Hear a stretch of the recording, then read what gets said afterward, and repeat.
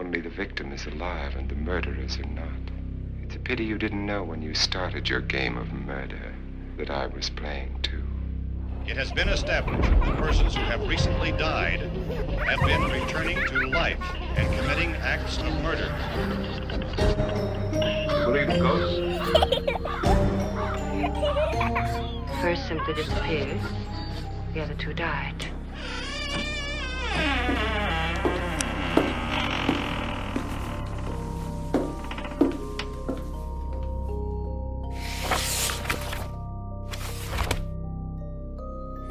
Hello, my pretties. It's your host and criminal researcher, Ashley Lana, welcoming everyone to another intriguing case about history and events that have occurred in this world that we live in. If you are new to the show, hello, and what an intriguing case to start with. It involves the dangerous peaks of the tallest heights on Earth. As a climber myself, it is a place I love to be, although I have not been to this location. It's still scary regardless. So with that being said, welcome to Lullaby.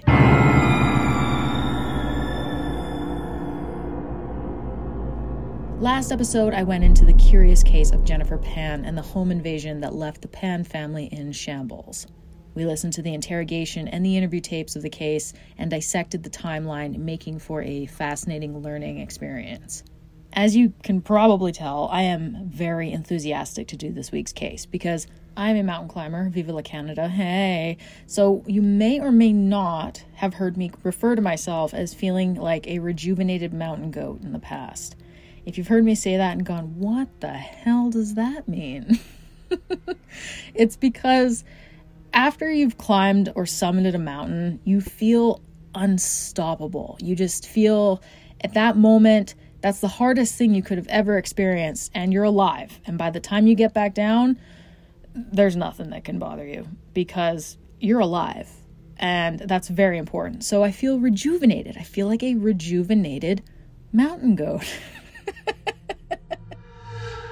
Because climbing is a passion, and those who climb, it is addicting. And reaching summits, it doesn't only challenge the body, but it challenges the mind. If there's anything a mountain can teach you, is that anything can change in a matter of seconds, as you will learn in tonight's case. Something interesting among the climbing community is we talk about mountains as if they are living entities, and the mountain's goal is to kill you. Well, not every mountain, but for example, the 14 peaks. These are 14 peaks in the world that surpass 8,000 meters. And K2 is a climber's bane. This mountain is the most dangerous in the world. And the true story I'm about to tell you is absolutely terrifying. And I think about it every single time I'm summiting a peak. A mere second can create chaos. The sources for this episode include witness statements from the survivors, the Sherpas, the climbers, and the 2008 K2 disaster by C.J. Lager, the Basecamp magazine K2 article, as well as the book The Summit, How Triumph Turned into Tragedy on K2's Deadliest Days. First-hand account by Sherpa Pemba Gilje, who is a mountaineering legend, and you will love him by the end of this. He is the goat. He is the rejuvenated mountain goat. And Pat Felvey also helped write the book. And the 2012 documentary titled The Summit, which I highly recommend you watch if you want footage. It's amazing. The 2008 K2 disaster, it involved numerous individuals, and it's crucial to acknowledge each person's role in the story. While it is challenging to summarize this complex event without omitting important details, it's important to note that approximately 25 people were scattered across this mountain during the incident. So I've done my best to simplify these overlapping timelines. Okay? Fair call, we can do this. We can do this. We got this. So get comfortable, because sweet dreams are made of these.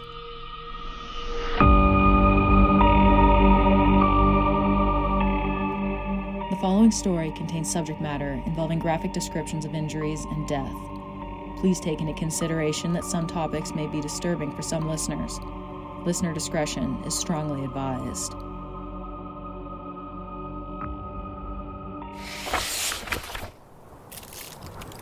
Ralph had told me that he would go first, making sure I'd take care of his wife, Cecile. We had to rely on each other, trust each other with our lives. This meant that Ralph had to pass around me on the fixed ropes to take the lead. With only the light of our 3 headlamps against the ice of Sirax, we slowly shuffled along the mountain in the dead of night. And that's when we heard it.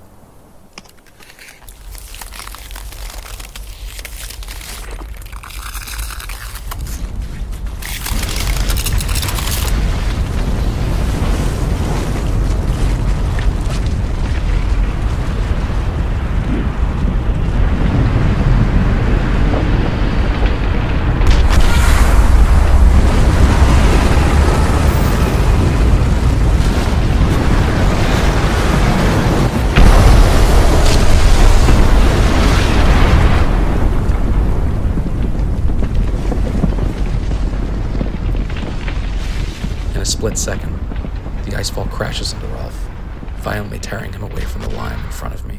His body disappears into the chaos, lost to the mountain forever, the light from his headlamp gone. My heart shattered as I heard the thunderous rolling of snow and ice crumble between us, Ralph being taken away by the unforgiving mountain. The grief threatened to consume me, but I had to stay strong for my survival, for Cecile's survival.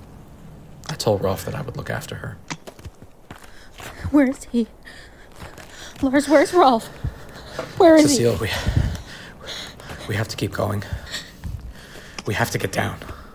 He was just here. Where is he? Where is he? The snow, where is he? Where is Ralph? He's gone. All right. He was just here. He's gone. We have to keep moving. Okay, Look at me, Cecile. We have to keep moving, okay? More ice could fall. We have to keep moving. Yeah. We'll make it, Cecile. All right. We'll honor Ralph's memory and make it down to base camp. Okay. We'll make it home. Let's go. As we descended the black slopes of K2, every step was a painful reminder of the loss we had suffered, but we couldn't let despair stop us from the safety of reaching camp. We had to keep going. For Ralph, for ourselves. But we did not expect just how much loss we would face that night. And this was only the beginning. Lars?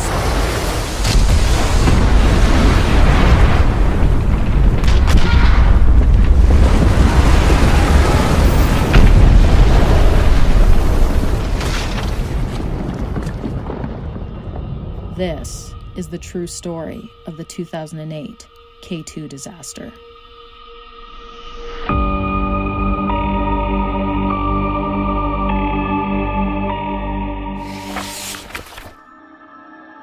K2, also known as Mount Goodwin Austen, or Shigori, is the second highest mountain in the world after Mount Everest. It stands at an elevation of 8,611 meters, or 28,251 feet. The beautiful peaks are located on the Pakistan-China border in the Karakoram mountain range. The local Balti people consider K2 sacred, adding to its cultural importance in the region. The name K2 comes from the practice of naming the peaks of the Karakoram range, with the K representing Karakoram and the 2 indicating that it was the second largest peak surveyed in the region. K2 has gained the reputation as the world's most challenging and dangerous mountains to climb. It has steep and technical terrain, along with unpredictable weather and conditions reaching over negative 50 degrees Celsius or negative 58 degrees Fahrenheit, accompanied by 200 km/h winds. The high fatality rates have dubbed K2 the Savage Mountain.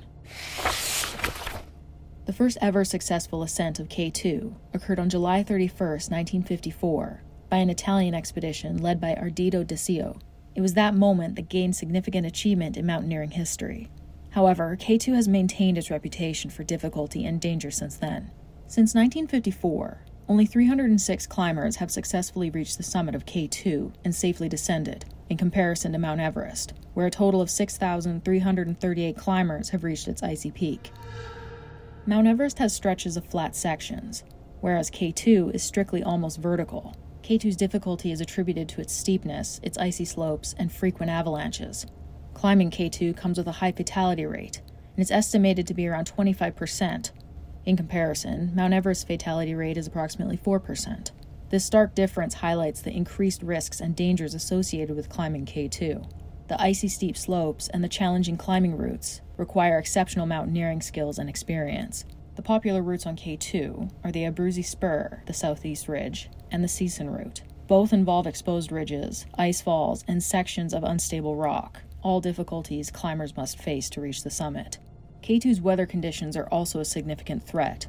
Climbers must be able to navigate sudden weather changes on K2, which can quickly turn a manageable situation into a life-threatening one. While Mount Everest also experiences challenging weather, it generally has more stable conditions during the climbing season. K2 can be divided into several sections, each with its own distance, danger level, and estimated time to reach. Here's a breakdown of these sections. The first section is base camp, the starting point for climbers. K2's base camp is located at an elevation of approximately 5,150 meters, or 16,900 feet. Base camp serves as a staging area for preparation. The distance from the trailhead to base camp is approximately 62 kilometers, or 39 miles, and it typically takes about 5 to 7 days to reach, depending on the route and the individual climber's pace. Section 2 is Camp 1. It's situated at an elevation of approximately 5,700 meters, or 18,700 feet. Camp 1 marks the first significant stop on the ascent. The distance from base camp to Camp 1 is roughly 8 kilometers, 5 miles. It is also at Camp 1 where the danger level increases, due to the steep and icy slopes, as well as the potential for avalanches. Section 3 is Camp 2, located at an elevation of 6,200 meters, or 20,341 feet. Camp 2 is a crucial acclimatization point. The distance from Camp 1 to Camp 2 is approximately 6 kilometers, or 3.7 miles, and the climbers usually spend 1 to 2 days to reach this camp.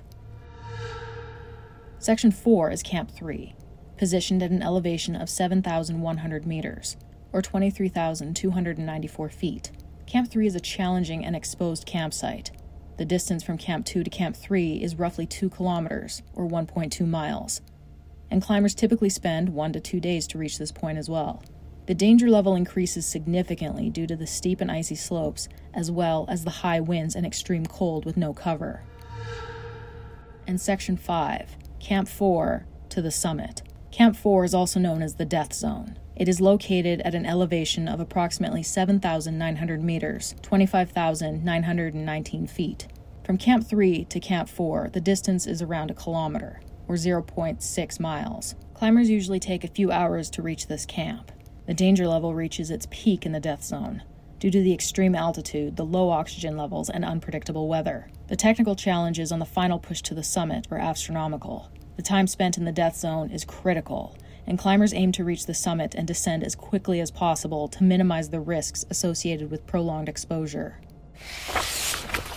Between Camp 4 and the summit lies the bottleneck of the mountain.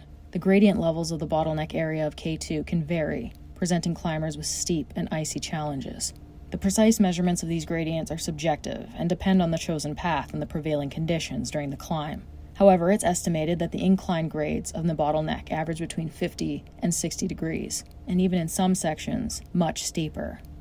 With steeper inclines beyond 60 degrees, climbers must employ advanced mountaineering techniques, such as front-pointing crampons and utilizing ice axe to secure their footing and maintain balance.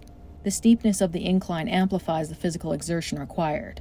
Climbers need to possess exceptional strength, endurance, and technical skills to reach the 8,611 meter, or 28,251 foot summit. K2 is described as a mountain on top of another mountain.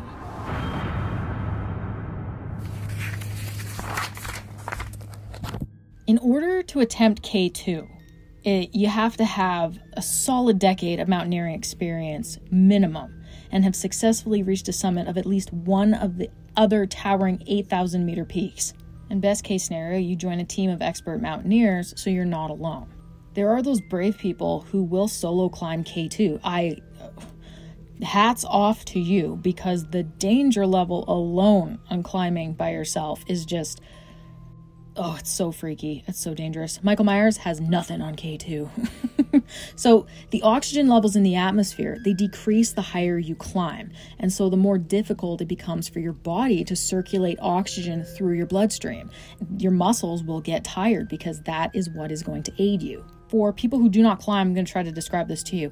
Imagine you are 2 hours in to walking up a flight of multiple stairs, And let's throw in some icy steps, some icy footing, carrying a 25-pound backpack, because that's usually how much the climber backpacks weigh.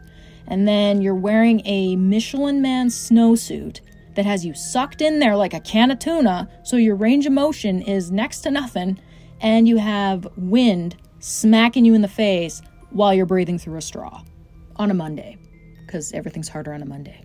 Mountaineers train for altitude in advance, and that's why it takes anywhere from 6 to 8 weeks to climb K2. So I'm going to teach you a fancy term that you can throw around at the Thanksgiving dinner table, using the term siege tactics to climb mountains. So mountaineers will trek partway up, they'll set up camp, and then they'll retreat to sleep at the lower camp, and then the next day they'll hike up further, set up camp a little higher, then retreat again. So what this does is this helps the body adjust to the lower oxygen levels that will be faced at higher altitudes. It also allows them to move more gear, like tents and heavier ropes, up the mountain in advance before the summit. Siege tactics do take a long time, sometimes up to 4 weeks, and climbers may wait actually because they have to wait for weather to clear up before making the final push to the summit. And in this story, siege tactics are definitely used. I know I'm throwing a lot of words at you, but it's important to understand the concept before just throwing you into a story and not understanding what they have to go through and how they're already tired at the point where I start. With high altitudes, a lot of climbers will bring supplemental oxygen. There are those badass alpinists who use no oxygen support, and they can climb to the summit and back in less than a week. That percentage is very low, but those people exist and deserve a huge pat on the back. Climbers can get what is called altitude sickness, and it's also known as acute mountain sickness, so AMS. It is a condition that can occur when climbers ascend to high altitudes too quickly without giving their bodies enough time to acclimate. And it's caused by the reduction of oxygen levels and decreased air pressure at higher elevations. So symptoms will include headaches, dizziness, nausea, vomiting, fatigue, sickness, and shortness of breath. And these symptoms typically manifest within 12 to 24 hours after reaching a high altitude, and it progressively gets worse. And when you start to feel altitude sickness, the disorientation starts to come in, and you got to get your booty back down to camp because you have a very limited time, and it varies from person to person before madness sets in. Up becomes down, left becomes right. You have no clue where you actually are on the mountain. You can actually start to confuse people. You might not know who they are. And then the longer you stay up there, you might get hypothermia. You'll start removing your clothes because your body will start to fake itself out and you feel like you're getting hot, and then you freeze to death. It's a very dangerous hobby, but I assure you the photographs are breathtaking. It's an accomplishment of the ultimate push you could put your body through, and that's why people love doing it. You are going someplace that a very low percentage of the people in the world will ever go. Now, in severe cases of altitude sickness, this can progress to high-altitude pulmonary edema or high-altitude cerebral edema, and this involves the accumulation of fluids in the lungs, and it leads to breathing difficulties, coughing, congestion, and it can involve swelling in the brain, which is where I was explaining before. You get the confusion, the disorientation, the loss of coordination, and you can even fall into a coma.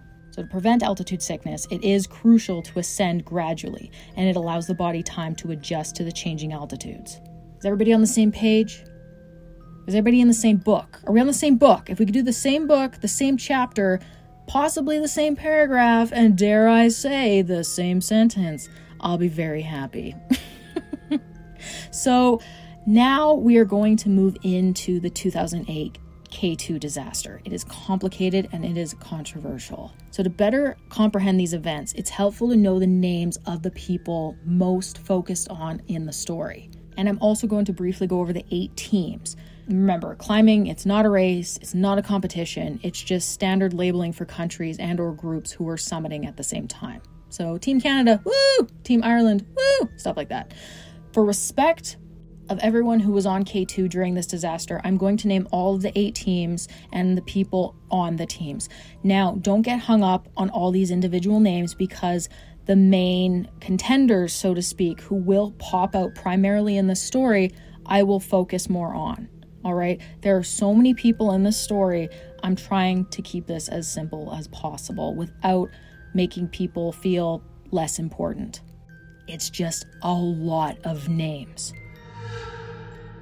We're going to start with the first team to make it to the K2 base camp, the Dutch Norrit team. So the leader is Wilco van Roelgen. He is a 40-year-old climber from the Netherlands, and his first attempt was to conquer K2 in 1995. However, his journey took an unexpected turn because a sudden rock avalanche crushed his arm.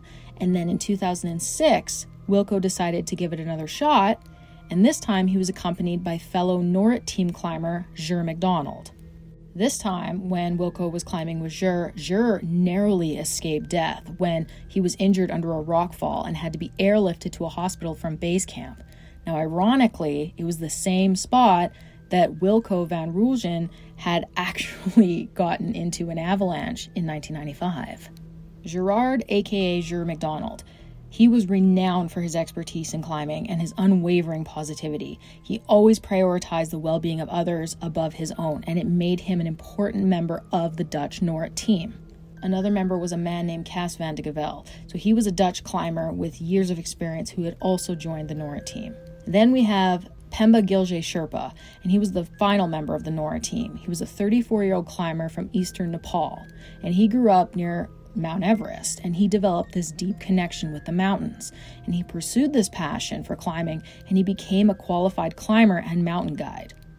So Pemba's achievements, this would include scaling Everest multiple times, like, breakfast, I'm going to do Everest, and then he would conquer K2 without supplementary oxygen. The man was a legend. The man is a legend. He's not dead. Spoiler alert, he's not dead.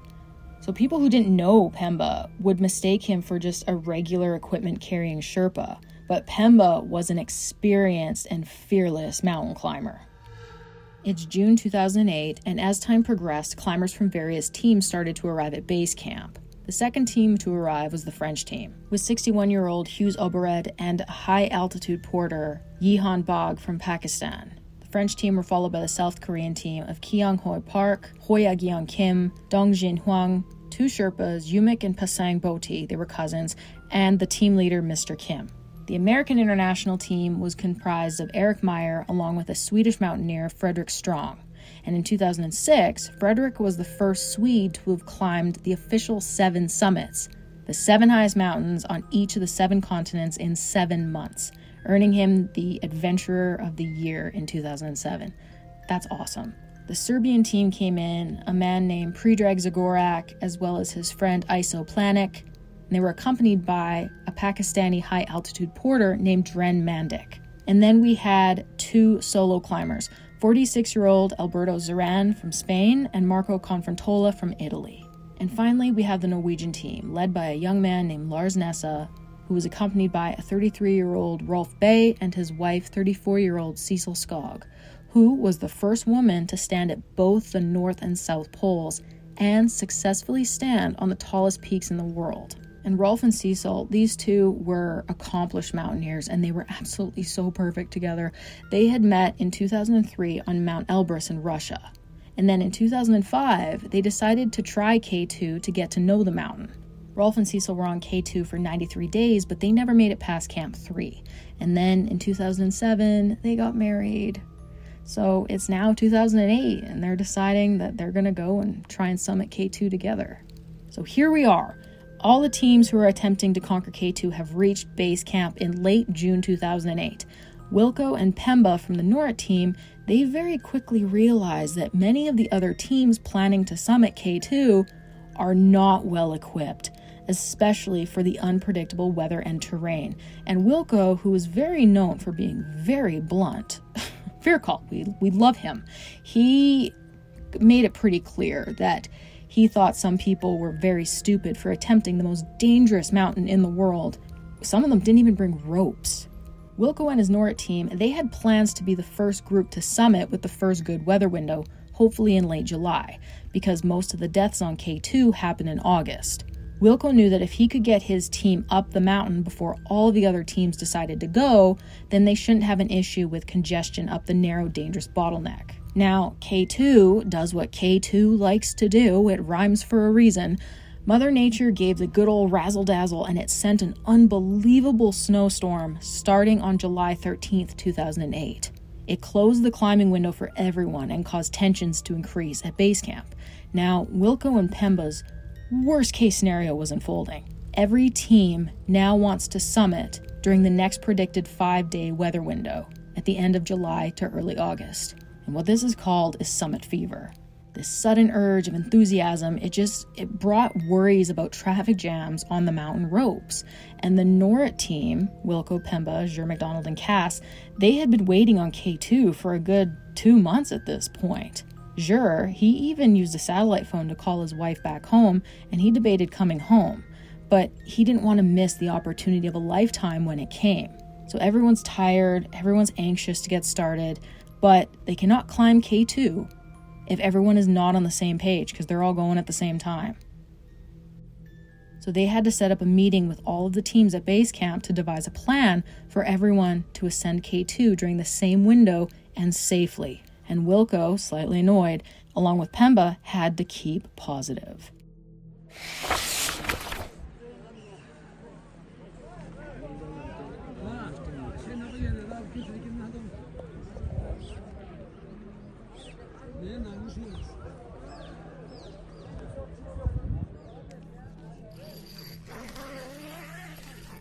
Pemba, the good weather is finally here. I'm ready to take on this mountain.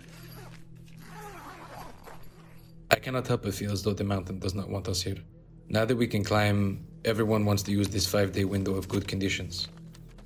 Everybody wants to use this window. We're going to have to get the other teams together and figure out how we're going to work together. Yes, with so many teams attempting to summit at the same time, it's going to be chaotic up there.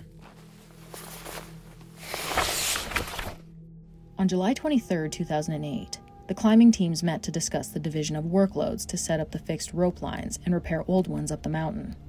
If everyone worked together, there was an 80% chance that each person would reach the summit. On the south side routes of K2, there are approximately 2,500 meters of fixed rope that needed to be set up by the new trail-breaking party. The party included 8 of the strongest climbers from each team to work together. They were to leave Camp 4 2 hours before the other climbers. To everyone, the plan appeared straightforward. Yet the Norwegian team, consisting of Lars Nessa, Rolf Bay, and Cecil Skog, couldn't shake their heads of the unease. It seemed too easy. On July 28th, the teams all left base camp, excited for their climb to Camps 2 and 3, and then the last stop at Camp 4 before the push for the K2 summit. This is what everyone was waiting for. Every team had achieved the milestone of reaching Camp 3, situated at the daunting altitude of approximately 7,100 meters, or 23,294 feet. With just 24 hours remaining before the official summit attempt, everything was proceeding according to plan. But that night, a violent windstorm swept through the camp, unleashing its fury upon the mountaineers. Pemba thought it was a sign. The relentless gusts were so powerful that they mercilessly snatched away numerous belongings, sending them tumbling off the dark mountainside. The hurricane wind speeds forced the climbers to seek refuge in their tents, huddled together for warmth and protection. Wilco recalled in the documentary The Summit that they were sure that the winds would die down eventually, but they got much worse. During the windstorm, a Serbian climber's tent was blown up from its ice screws and shredded into the darkness. He had lost all his climbing gear and supplies, and he was forced to seek shelter with Pemba and Jure. Sleep eluded everyone that night as they tossed and turned in the relentless slumber. When morning finally arrived, Wilco had reached for his satellite phone, eager to contact the NORAD team's base camp back in the Netherlands. Wilco needed to confirm the weather forecast for the mountain, relying on his team back home, who used the most advanced and accurate weather monitoring program on the planet. With relief, he received assurance that the conditions were perfect for climbing. This confirmation marked the green light for their final ascent to the summit. The trail-breaking party had assigned the high-altitude porters the task of fixing the ropes to Camp 4, with their designated leader in charge. However, when their leader fell ill, there was no one to supervise the porters. It was the responsibility of the Korean team to double-check the fixed ropes for proper installation from Camp 4 during the final push to the summit. Unfortunately, according to Wilco van Roelgen, they failed to do so. On July 31st at 10 p.m., Pemba Gilje woke up to join the trail-breaking party. Their task was to lay and repair ropes ahead of the other teams, ensuring a smooth climb to the top and a safe descent. Pemba had expected everyone to be ready when he left his tent. However, to his disappointment, the leader of the South Korean team was not even awake yet. Everyone was still sleeping. Pemba took charge and urgently woke everyone up, banging on their tents. As a result, the trail-breaking party started their journey 75 minutes behind schedule. During the previous meeting, it was never discussed the proper time to head back if it was getting too late. Reaching the summit too late would mean descending in the dark, substantially increasing the risk of accidents. The longer the climbers took, the faster their oxygen supplies and resources depleted, with rescue teams unable to navigate K2 in darkness or in favorable weather conditions. Wilco, Pemba, Cass, and Jur understood their NORAD team had to reach the summit by 2 p.m., without a minute to spare to avoid descending in darkness. Finally, after 2 hours, the trail-breaking party was ready to begin their ascent, carrying their equipment. While approaching the bottleneck, Pemba had seen 46-year-old Alberto Saran descending. Alberto had been an independent climber who wanted to reach the summit without any other teams, but he had to turn back when he realized it was too dark to summit alone. Alberto kindly offered aid to the trail-breaking party up to the death zone. Pemba, being an experienced climber, was not using supplemental oxygen and would go down in history as being able to survive the K2 death zone for over 90 hours without oxygen, a legendary achievement, although it was not part of the plan. As mentioned earlier, the death zone is located at the elevation of approximately 7,900 meters, or 25,919 feet to the summit, at 8,611 meters, 28,251 feet. This danger level reaches its peak in the death zone, due to the extreme altitude, low oxygen levels, the unpredictable weather, and the technical challenges of the final push to the summit. The time spent in the death zone is critical, and climbers aim to reach the summit and descend as quickly as possible to minimize the risks associated with prolonged exposure. By 1 a.m. on August 1, 2008, the trail-breaking party was making its way through the dark and deep snow.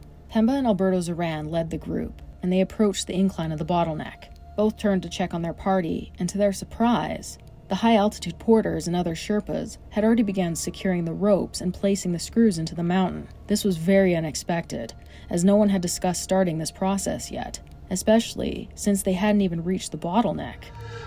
Pemba tried to communicate with one of the porters, expressing that they were wasting ropes by placing them so low on the mountain. There wasn't even an incline.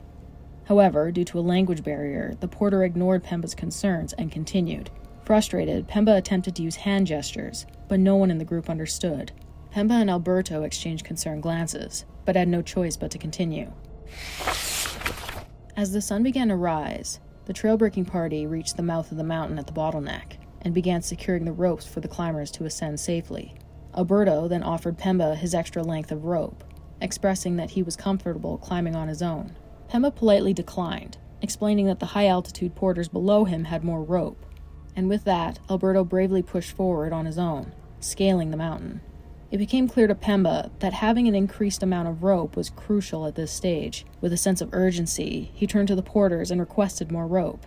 A quiet voice at the back of the group had expressed that they were out of rope. They had used it all in the lower mountain. Frustrated and disappointed, Pemba expressed the urgency of the situation. He insisted that they send down team members to the lower mountain to retrieve the already laid ropes and bring them up to their current position.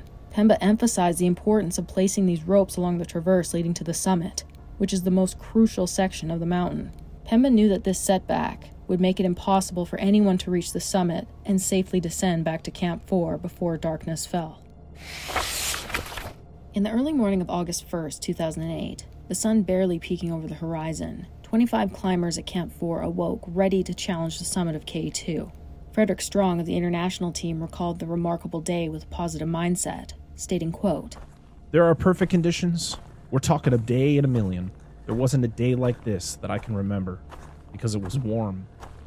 It didn't take very long for the mountaineers that emerged from their tents to change their anticipation to disappointment. They discovered that the trail-breaking party had made minimal headway in installing the critical ropes needed to conquer the summit. Pushing forward, the team decided to head off from camp, eager to make progress, but their journey would come to a halt as they reached the bottleneck, where they were forced to wait for the high-altitude porters to rectify their problem. These porters had to descend the slopes to retrieve their ropes that they had previously fixed too low to the mountain. The 25 climbers anxiously awaited the porters, hoping that their efforts would soon pave the way for a successful ascent. Wilco, along with other climbers, felt a sudden surge of frustration and confusion. How could such a critical mistake occur when the team of experienced porters had already discussed the plans? They had placed their trust in these seasoned professionals, relying on their expertise to ensure a smooth and efficient ascent for everyone. Multiple climbers, including Frederick Strang and Eric Meyer of the American International team, had decided to turn back to Camp 4, knowing that the 2-hour delay would mean a dangerous descent that they were not willing to risk. It was 8 a.m., and there was a traffic jam underneath the steep incline of a 50 to 60 degree exposed area, underneath a sérac of ice that stretched over 300 meters above them. The sérac is known as the motivator, as no one wants to be underneath it. It can crack at any time and cause an avalanche, killing everyone. It is a very unstable piece of ice that is shelved on the top of the mountain. A climber named Dren Mandic from the Serbian team was feeling exhausted. He was tired of waiting, so he decided to descend. In order to do so, he had to pass by Cecil Skog from the Norwegian team. He had to unclip his rope and go around her. Dren had lost his footing, and he slid down more than 300 feet on the slow steep of the bottleneck. This caused Cecil to slip as well, but fortunately for her, her ropes prevented her from falling any further. All the climbers watched in shock as Dren finally came to a halt on the ice. When Dren stood up after the fall, the climbers assumed that he was uninjured as he waved to everyone. But then he fell again, and he began sliding faster down the mountain, revealing that he had sustained multiple physical injuries. The climbers at the bottleneck radioed the American team back at Camp 4 for assistance. There was a discussion among the climbers about whether some of them should descend to try and help Dren Mandic. Wilco van Rooyen, a member of the Norwich team, expressed his belief that there were enough teams positioned below who could potentially provide aid. The Serbian team decided to descend to save their teammate, while Wilco believed that they should continue to push for their summit, relying on the assistance of others. According to Pembe Gilje Sherpa, the discussion about Dren Mandic's situation lasted only a few minutes before climbers resumed their ascent. As the teams began separating at their own pace to go up the mountain, Rolf Bay from the Norwegian team began suffering altitude sickness. He felt unable to continue the ascent and decided to wait for his wife and Lars Nessa on the way down. He encouraged his wife and Lars to continue their climb to the summit. He gave a thumbs up to his wife and told her that he was extremely proud of her, and she should plant the flag of their country on the top of K2. With that, Cecil and Lars Nessa continued to climb to the summit, leaving Rolf Bay waiting until they descended and could go back to Camp 4 together. It was Frederick Strong from the American team who made the brave decision to climb from Camp 4 to aid the rescue of Dren Mandic. Upon his arrival, he found that Predrag Zagorak and Iso Planic, the two Serbian climbers, had already descended from the bottleneck to rescue their teammate. To their dismay, they discovered that Dren had tragically passed away. In the subsequent interview in the documentary The Summit, climber Frederick Strong revealed that if he had known that Dren was already dead, he would not have risked his own life to try to bring him back down. If I knew that Dren was dead, I would not have gone up. The Serbians wanted to take Dren's body back down to base camp. I said that's impossible. It's far too dangerous. What we can do, at least, is bring him down to Camp 4 and give him a proper burial there. Honestly, though, should not have tried to lower a full-grown man down the death zone from 8,150 meters to 7,800. That is sheer ice. Every step is a burden. Include a dead body? That's a hell of a load to lower with each step. It is an unwritten rule in mountaineering that attempting to move an immobile climber can result in the rescuer's own death. The unwritten rule in mountaineering advises against moving an immobile or deceased climber due to the potential risks and dangers involved. It recognizes the limited resources and unpredictable nature of high-altitude environments, where attempting to transport someone can endanger the rescuer's life. Climbers must prioritize their own safety and make responsible decisions in such situations. Mount Everest and K2, two of the world's highest and most challenging mountains, have unfortunately claimed the lives of many climbers. The exact number of dead bodies on these two mountains is difficult to determine, as they may have been removed or lost over time. However, it is estimated that there are over 200 dead bodies on Mount Everest alone, while K2 is estimated to have around 80. The ever-shifting ice on K2 has been known to almost regurgitate bodies up from the cracks when shifting, and then taking them back down later, giving K2 the nickname the Killer Mountain. When Frederick Strong, a member of the American team, was aiding the two Serbian climbers in lowering their teammate Dren Mandic, A brave high-altitude porter from Pakistan also joined the effort, named Jan Bag. Carrying the body down the mountain, Frederick was tired and out of breath, and he began to speak urgently at the importance of safety. Slowly, slowly. We need to take this step by step. Be careful. Watch your footing. If you do fall, you must release your rope. Otherwise, you will pull us all down the mountain. Our lives are at stake here.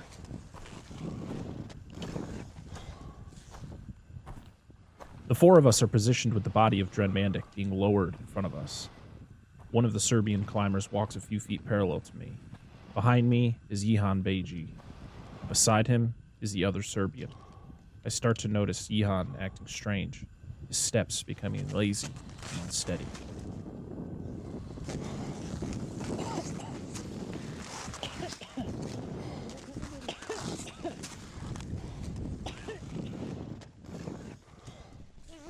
Jihan suddenly stumbles and slips down my right side, gripping the rope that connects us.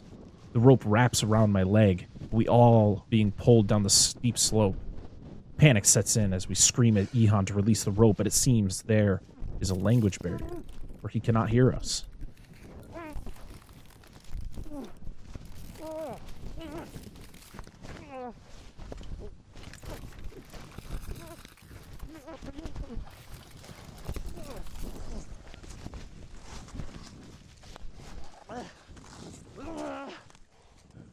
Finally, Jihan lets go. Without attempting to stop himself, he plummets down the mountain like a rocket, disappearing over the ice bank. The mountain swallows him whole. After this terrible incident, we decided it's too dangerous to continue lowering Dren's body. We say a prayer and respectfully leave him to rest on the mountain. Meanwhile, several climbers, including the Norwegian team, were on their way to the summit. Regarding people questioning how anyone could continue after seeing someone die, Cecil Skog of the Norwegian team said, quote, "If you drive a car and you see people crash, you see people die in traffic, and you keep on driving because you think that it's not going to happen to you." With the Dutch Norrit team going ahead, Pemba had stopped and spoke to his partner, Ger McDonald. He felt that they should turn back, and that the other climbers were mad for going up. He believed that death was a sign. Ger McDonald beamed with happiness and optimism, telling Pemba that this was the opportunity that was not going to happen again in this season, so they should carry on, with many of the other climbers who were going ahead. Pemba, being an expert Sherpa for the Norrit team, remained loyal to his teammates. He could not abandon them now. They relied too heavily on him for his guidance on K2. Solo climber Alberto Zoran from Spain had reached the summit first at 3 p.m. on August 1st, 2008. While on the descent, he met Lars Nessa and Cecil of the Norwegian team. He told them that they were roughly 2 hours from the summit, maybe 4 depending on their strength. It was already midday, and Alberto knew that it was getting late, and he wanted to tell them to turn back before it gets dark. At 5:30 p.m., Lars Nessa had successfully reached the summit of K2, and 30 minutes later, at 6 p.m., he was joined by his teammate Cecil Skog. The Norwegian team stood proud, holding their country's flag into the sky. Lars even put on Rolf's fluffy white Easter Bunny hat and danced for the camera. They knew that they couldn't stay long as the sun was beginning to set, and they knew that a portion of their descent would be in the cold dark. Just after Cecil had touched the summit, the South Korean team followed behind her, cheering with joy, planting their flag as well. Cecil excitedly approached the only female climber on the Korean team. Her name was Gomi Sum. She was famous in her home country of Korea, being a 7-time champion of the Asian Games. Cecil Skog and Gomi Sum were the 9th and 10th women to have ever reached the summit of K2. Soon, both teams began their descent in the setting sun, knowing that they would be climbing in the dark. At 6:30 p.m., Pemba Gilje had reached the glorious peak, followed by his teammates Cass, Vilko, and Ger. Ger had become the first Irishman to summit K2, and soon behind him was the solo Italian climber Marco Confrontola, who had reached the summit at 7:30 p.m. Before everyone started to descend back to the ropes, Ger had generously given his camera and satellite phone to Pemba to carry. This would be a key piece of evidence in the future retelling of the story. Meanwhile, further down the mountain, the Norwegian team had finally caught up with Ralph Bay, who had made the decision to stay behind. The trio then began their journey downwards, aiming for the safety of the fixed ropes. However, their progress was slowed as the darkness engulfed K2, transforming the once majestic snow-covered mountain into a fog-covered impenetrable abyss, only illuminated by the narrow beam of the climbers' headlamps. The fixed ropes, a vital lifeline for descending climbers, played a crucial role in guiding their path. These ropes were strategically positioned along the designated trail, serving as both a safety net and a visual guide. On the fateful evening of August 1st, 2008, at 8:30 p.m., disaster struck when a massive serac broke free from the glacier near the summit of K2.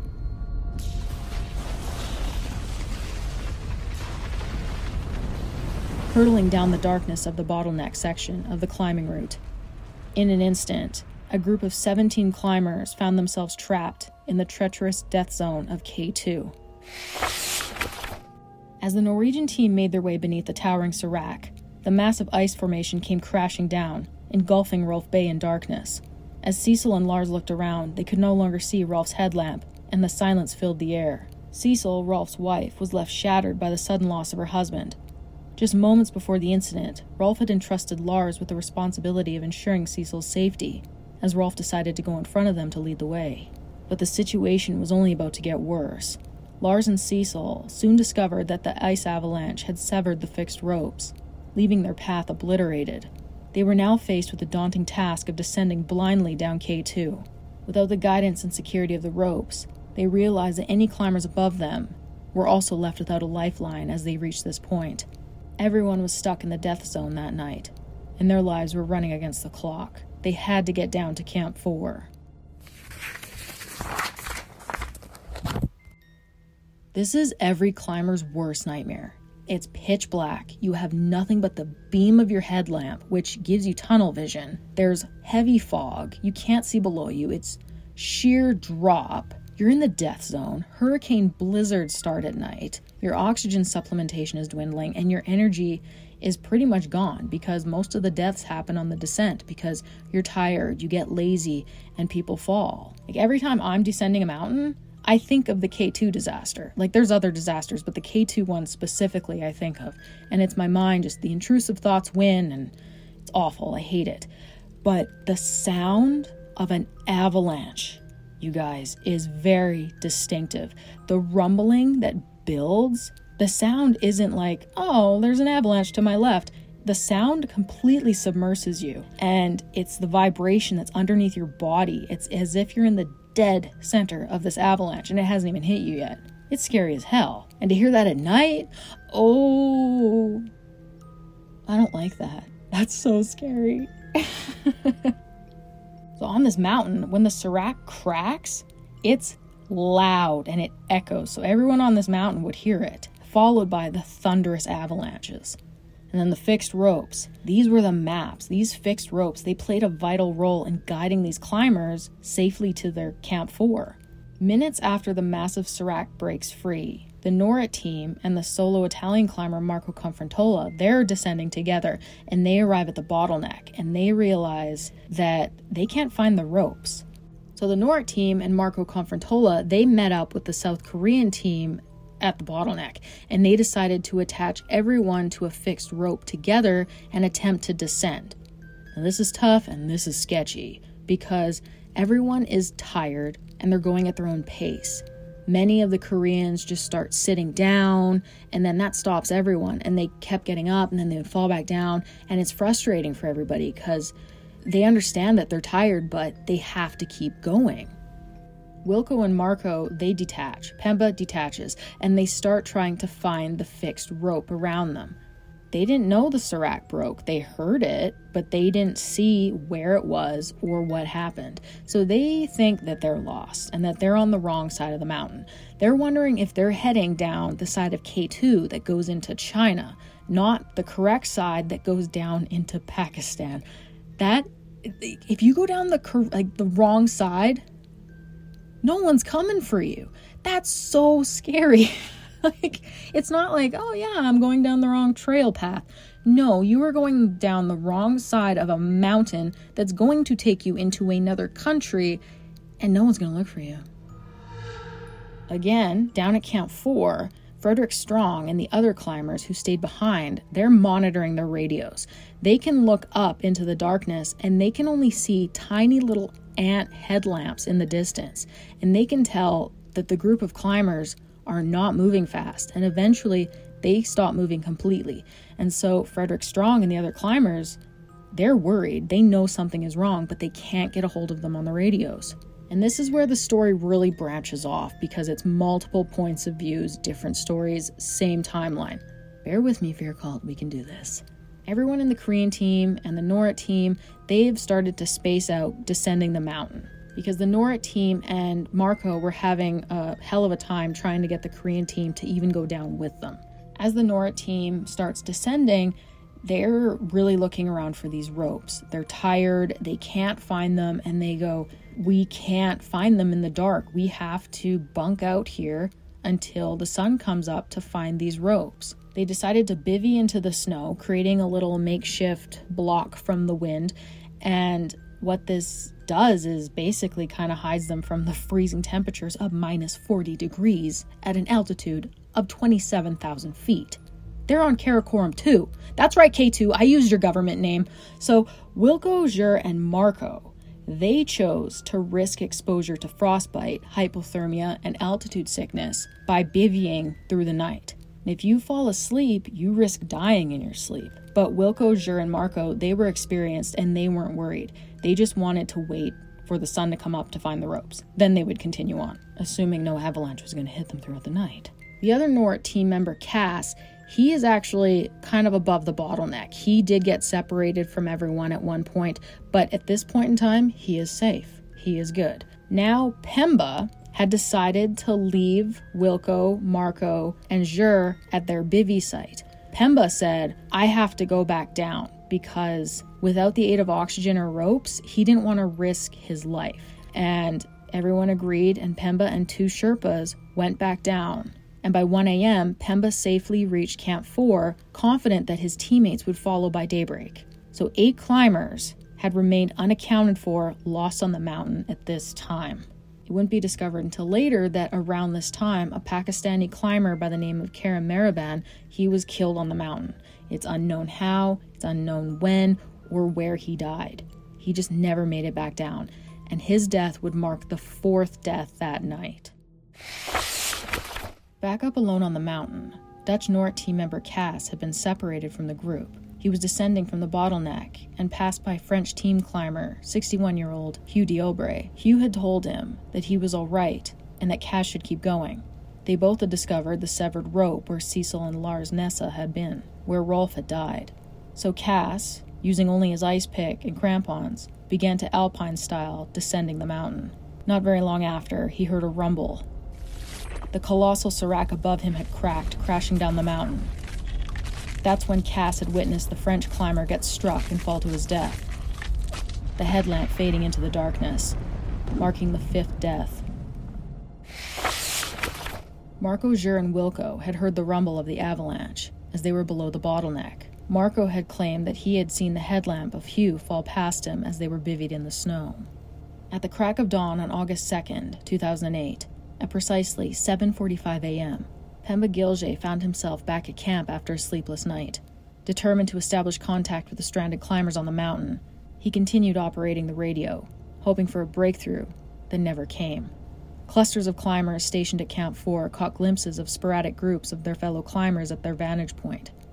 The Norwegian team of Lars Nessa and Cecil Skog were in shock to wake up to discover that the other climbers had died on the mountain. Cecil had to make a call to her father-in-law to tell him that his son Rolf had died. She was terrified that the man would be furious for her for not taking care of his son, but instead he told Cecil, "You have to get off the mountain. You have to make it home." The first rays of sunlight pierced through the icy landscape, and Wilco von Rugen slowly emerged from his slumber. The blinding brightness reflected off the pristine snow, reminding him of the perilous night that he had just endured with his friends. Wilco, along with his companions Marco and Jur, began their mission to locate the missing ropes. They never found them. Wilco started growing a sense of unease, but it wasn't the absence of the ropes that caused his panic, but rather the onset of snow blindness. Snow blindness is a condition caused by prolonged exposure to the intense glare of the snow. It was beginning to affect Wilco. He knew that if he didn't act fast, his deteriorating vision would be his death. Helicopters did not fly at those altitudes, and climbers cannot manually remove a full-grown body without risking their own lives. He was on his own. With a sense of urgency, he informed Jur and Marco that he had to descend immediately, urging them to be safe. With that, Wilco began to descend alone. Wilco was cautiously descending the slopes of K2 with his crampons and ice pick. Then a flash of bright red caught his eye. He turned his gaze to the left, only to be met with a horrifying sight. The unmoving bodies of 3 members of the South Korean team laid sprawled out in the snow, connected by a single rope. The snow surrounding them was red with blood. One of the men was covered in frostbite and missing a boot. One was hanging upside down by the rope, and the other was laying and groaning in the snow, but they were all still alive. The events of the previous night remained a mystery to Wilco, as the overwhelming circumstances prevented him from inquiring about their situation. Shock coursed through his veins as one of the men weakly gasped for breath, his hands drenched in blood. Desperate for warmth, he pleaded for gloves, extending his bloodied hands to Wilco. Without hesitation, Wilco handed over a spare pair of warm gloves, offering a small glimmer of comfort to the Korean team member. However, Wilco knew that his own survival was at stake. Wilco told the man that he was going snowblind and had to continue. The Korean climber weakly assured Wilco that he knew help was on the way, so he should carry on. Back at Camp 4, climbers were monitoring the unmoving climbers. Wilco was seen interacting with the Korean team members and passing by them. Pemba had been taking photos consistently of the hanging 3 climbers with his camera that Jur had given him on the summit. Sometime throughout the night, the Korean team did split up, and some members made it back to Camp 4. However, 3 of them were still stuck on the mountain. Those who made it back to camp began planning a rescue mission to save their 3 stranded teammates. Climber Frederick Strong had turned to the South Korean team and said, quote, "Hey guys, they're not standing up. No one is moving a meter. And you're telling me that I should go up there when there is ice still falling down. There is no fixed lines. There is no ropes. That is insane." Pemba emphasized the importance of considering their current strength levels and implementing safety measures. Despite their ambition, they had just conquered a dangerous mountain and needed to prioritize their well-being. These climbers were still at Camp 4. They were not yet back at base camp. They still needed their strength to descend back. At this time, many of the climbers at Camp 4 had actually started heading back down to base camp. Regardless of Pemba and Frederick's warnings, the Korean team leader, Mr. Kim, sent 2 Nepali Sherpas to find and rescue the 3 missing Korean team members at 12 p.m. The Korean leader, Mr. Kim, was the person paying the Sherpas, thus they felt that they had to do as they were told. Up on the mountain, Wilco's strained vision made it difficult for him to concentrate. Blinking heavily, he surveyed his surroundings. As he looked up, he spotted Marco Confrontola and Jur McDonald, along with the 3 stranded South Korean members, positioned high above him. Jur McDonald, known for his selflessness and admiration for the courageous Sherpas, wasted no time in attending to the 3 stranded Korean climbers. Jur carefully repositioned the climber who was hanging upside down, ensuring the safety and comfort. He found the boot for the man who was missing his, and he refrained from cutting the ropes that connected the climbers, fearing that these ropes were crucial for anchoring them to the mountain. In a reassuring tone, Jur assured each of the men that help was on the way and that people were aware of their presence. He wanted to alleviate their worries and provide them with a sense of hope and comfort amidst their dire situation. Marco was tending one of the stranded Koreans when he claimed that he heard the sound of Jur climbing upwards toward the Serac. He said that he was confused, and he wondered why Jur would be heading in that direction. Marco stated that he called out for Jur, but there was no response, and it became apparent that Jur was disorientated, likely due to altitude sickness. Realizing the urgency of the situation, Marco quickly scanned his surroundings and spotted a nearby radio. He managed to catch a frequency and urgently relayed a message to the radio responder at Camp 4. In a hurried voice, Marco informed the camp that there were 3 Koreans in need of assistance and emphasized that he was heading back down to seek help. Time was of the essence, and Marco knew that prompt action was critical to ensure the safety and rescue of the stranded climbers. Marco began descending, leaving the stranded climbers behind. As he looked up, he couldn't see Jur anymore, and then suddenly, the mountain rumbled and snow tumbled around them. The sound of the Serac breaking for the 3rd time echoed throughout the air.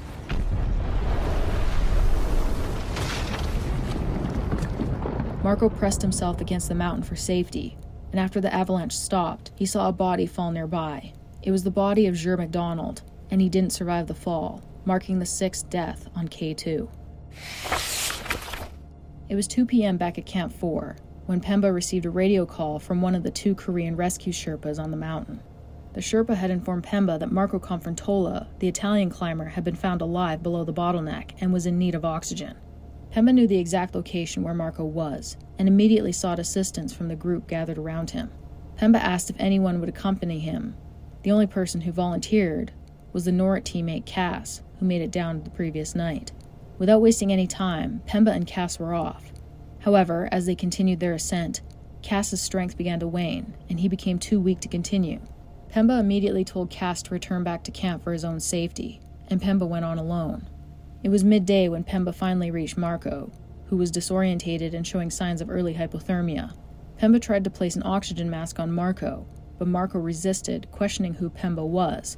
Pemba knew that Marco was suffering madness, but still had to get him back down the mountain. Just as Pemba was trying to comfort Marco, his radio crackled to life. The 2 Korean Sherpas had made a significant discovery. They had located the other climbers, and tragically found the body of Jure McDonald, who had fallen during the avalanche. Pemba's heart sank at the news. Then suddenly, the deafening rumble of another ice and rock avalanche echoed above the mountain.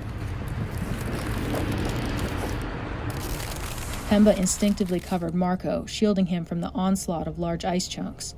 The force of the avalanche was overwhelming, but Pemba was steadfast to protect Marco and ensure their safety.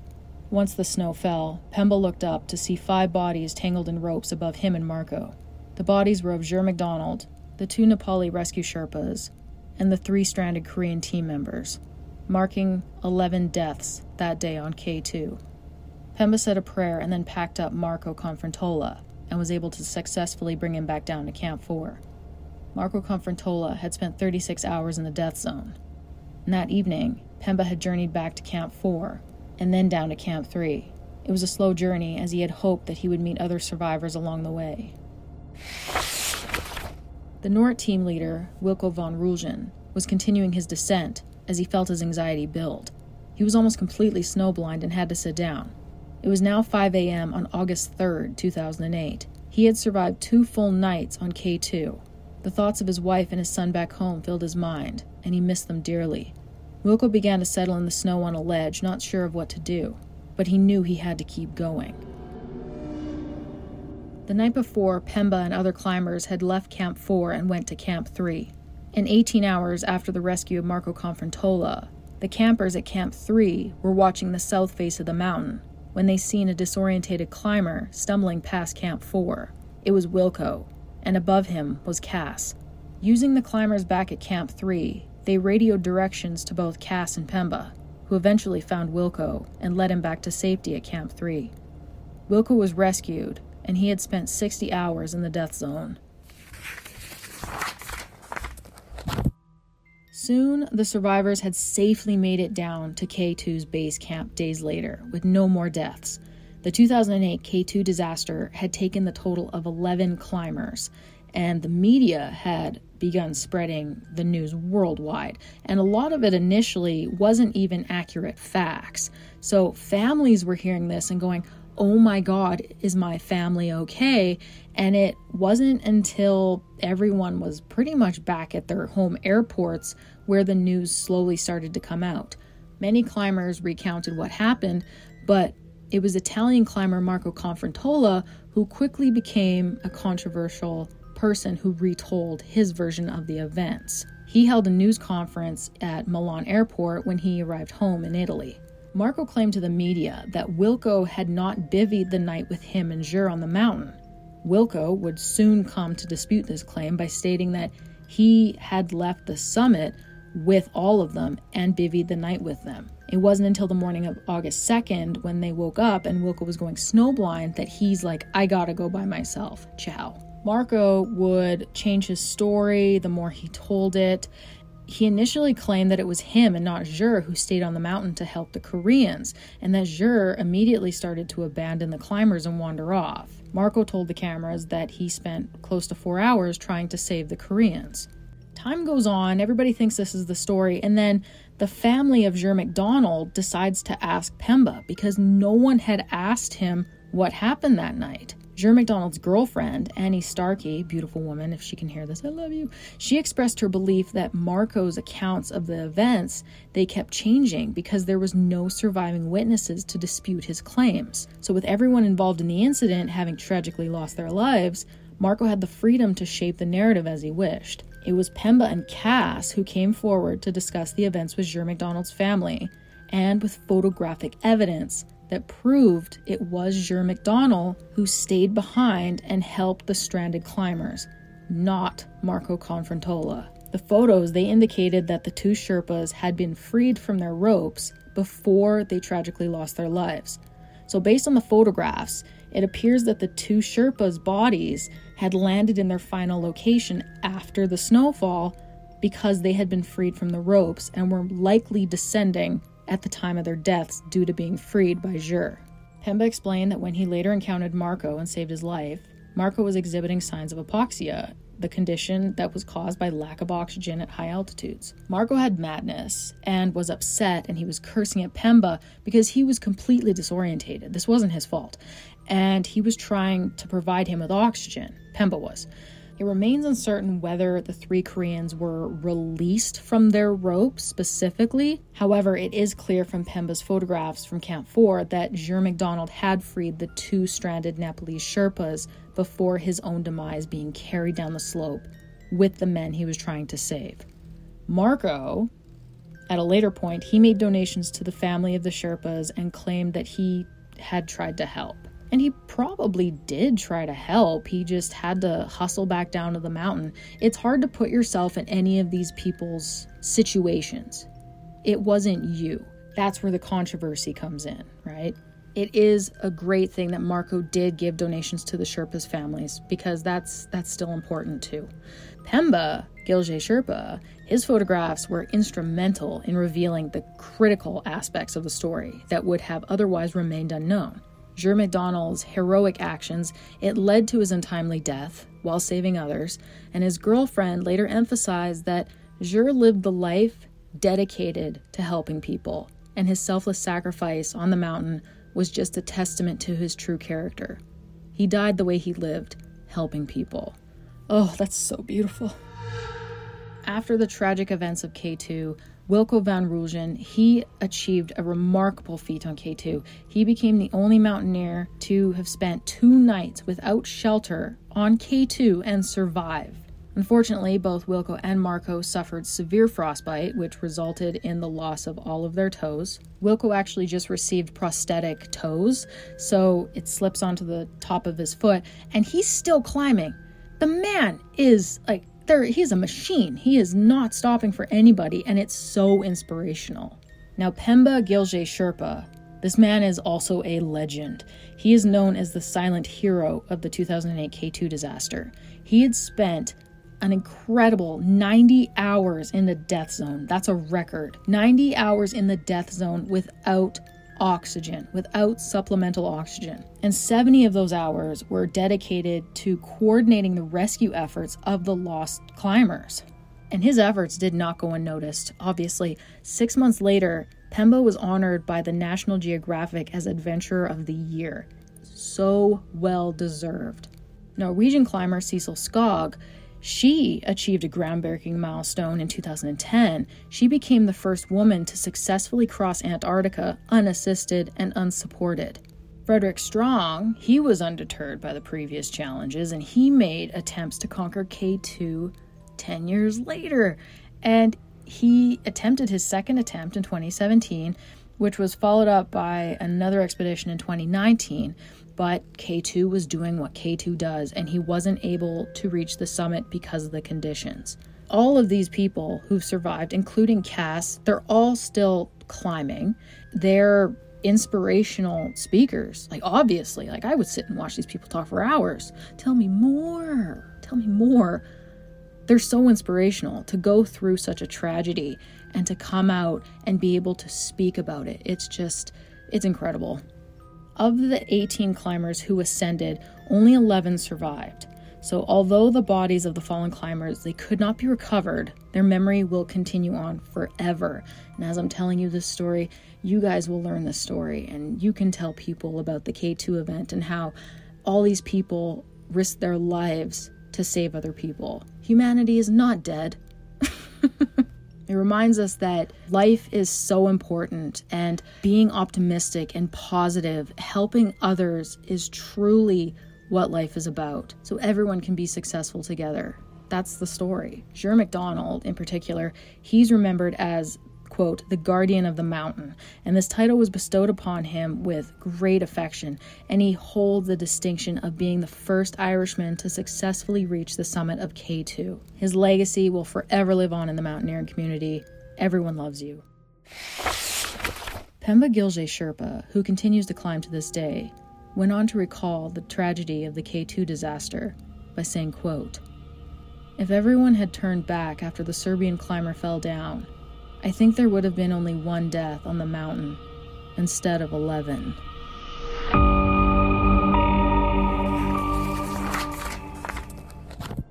That was the true story of the 2008 K2 disaster. The story is insane because it wasn't as if 11 climbers all died at the same time by the same avalanche. They died over the course of several avalanches in a very small window. The K2 2008 disaster, it reveals various aspects of human character, especially in the face of extreme circumstances. It highlights acts of selflessness and kindness, as well as instances of conflicting accounts and potential miscommunications, and everyone tried to come together to save people. The dramatizations for this episode, oh my god! Well, first of all, we have Captain Cook, who played two characters. He played Pemba Sherpa, and he played Lars Nessa. Then we have Brett from Dissect That Film, who played Frederick Strong.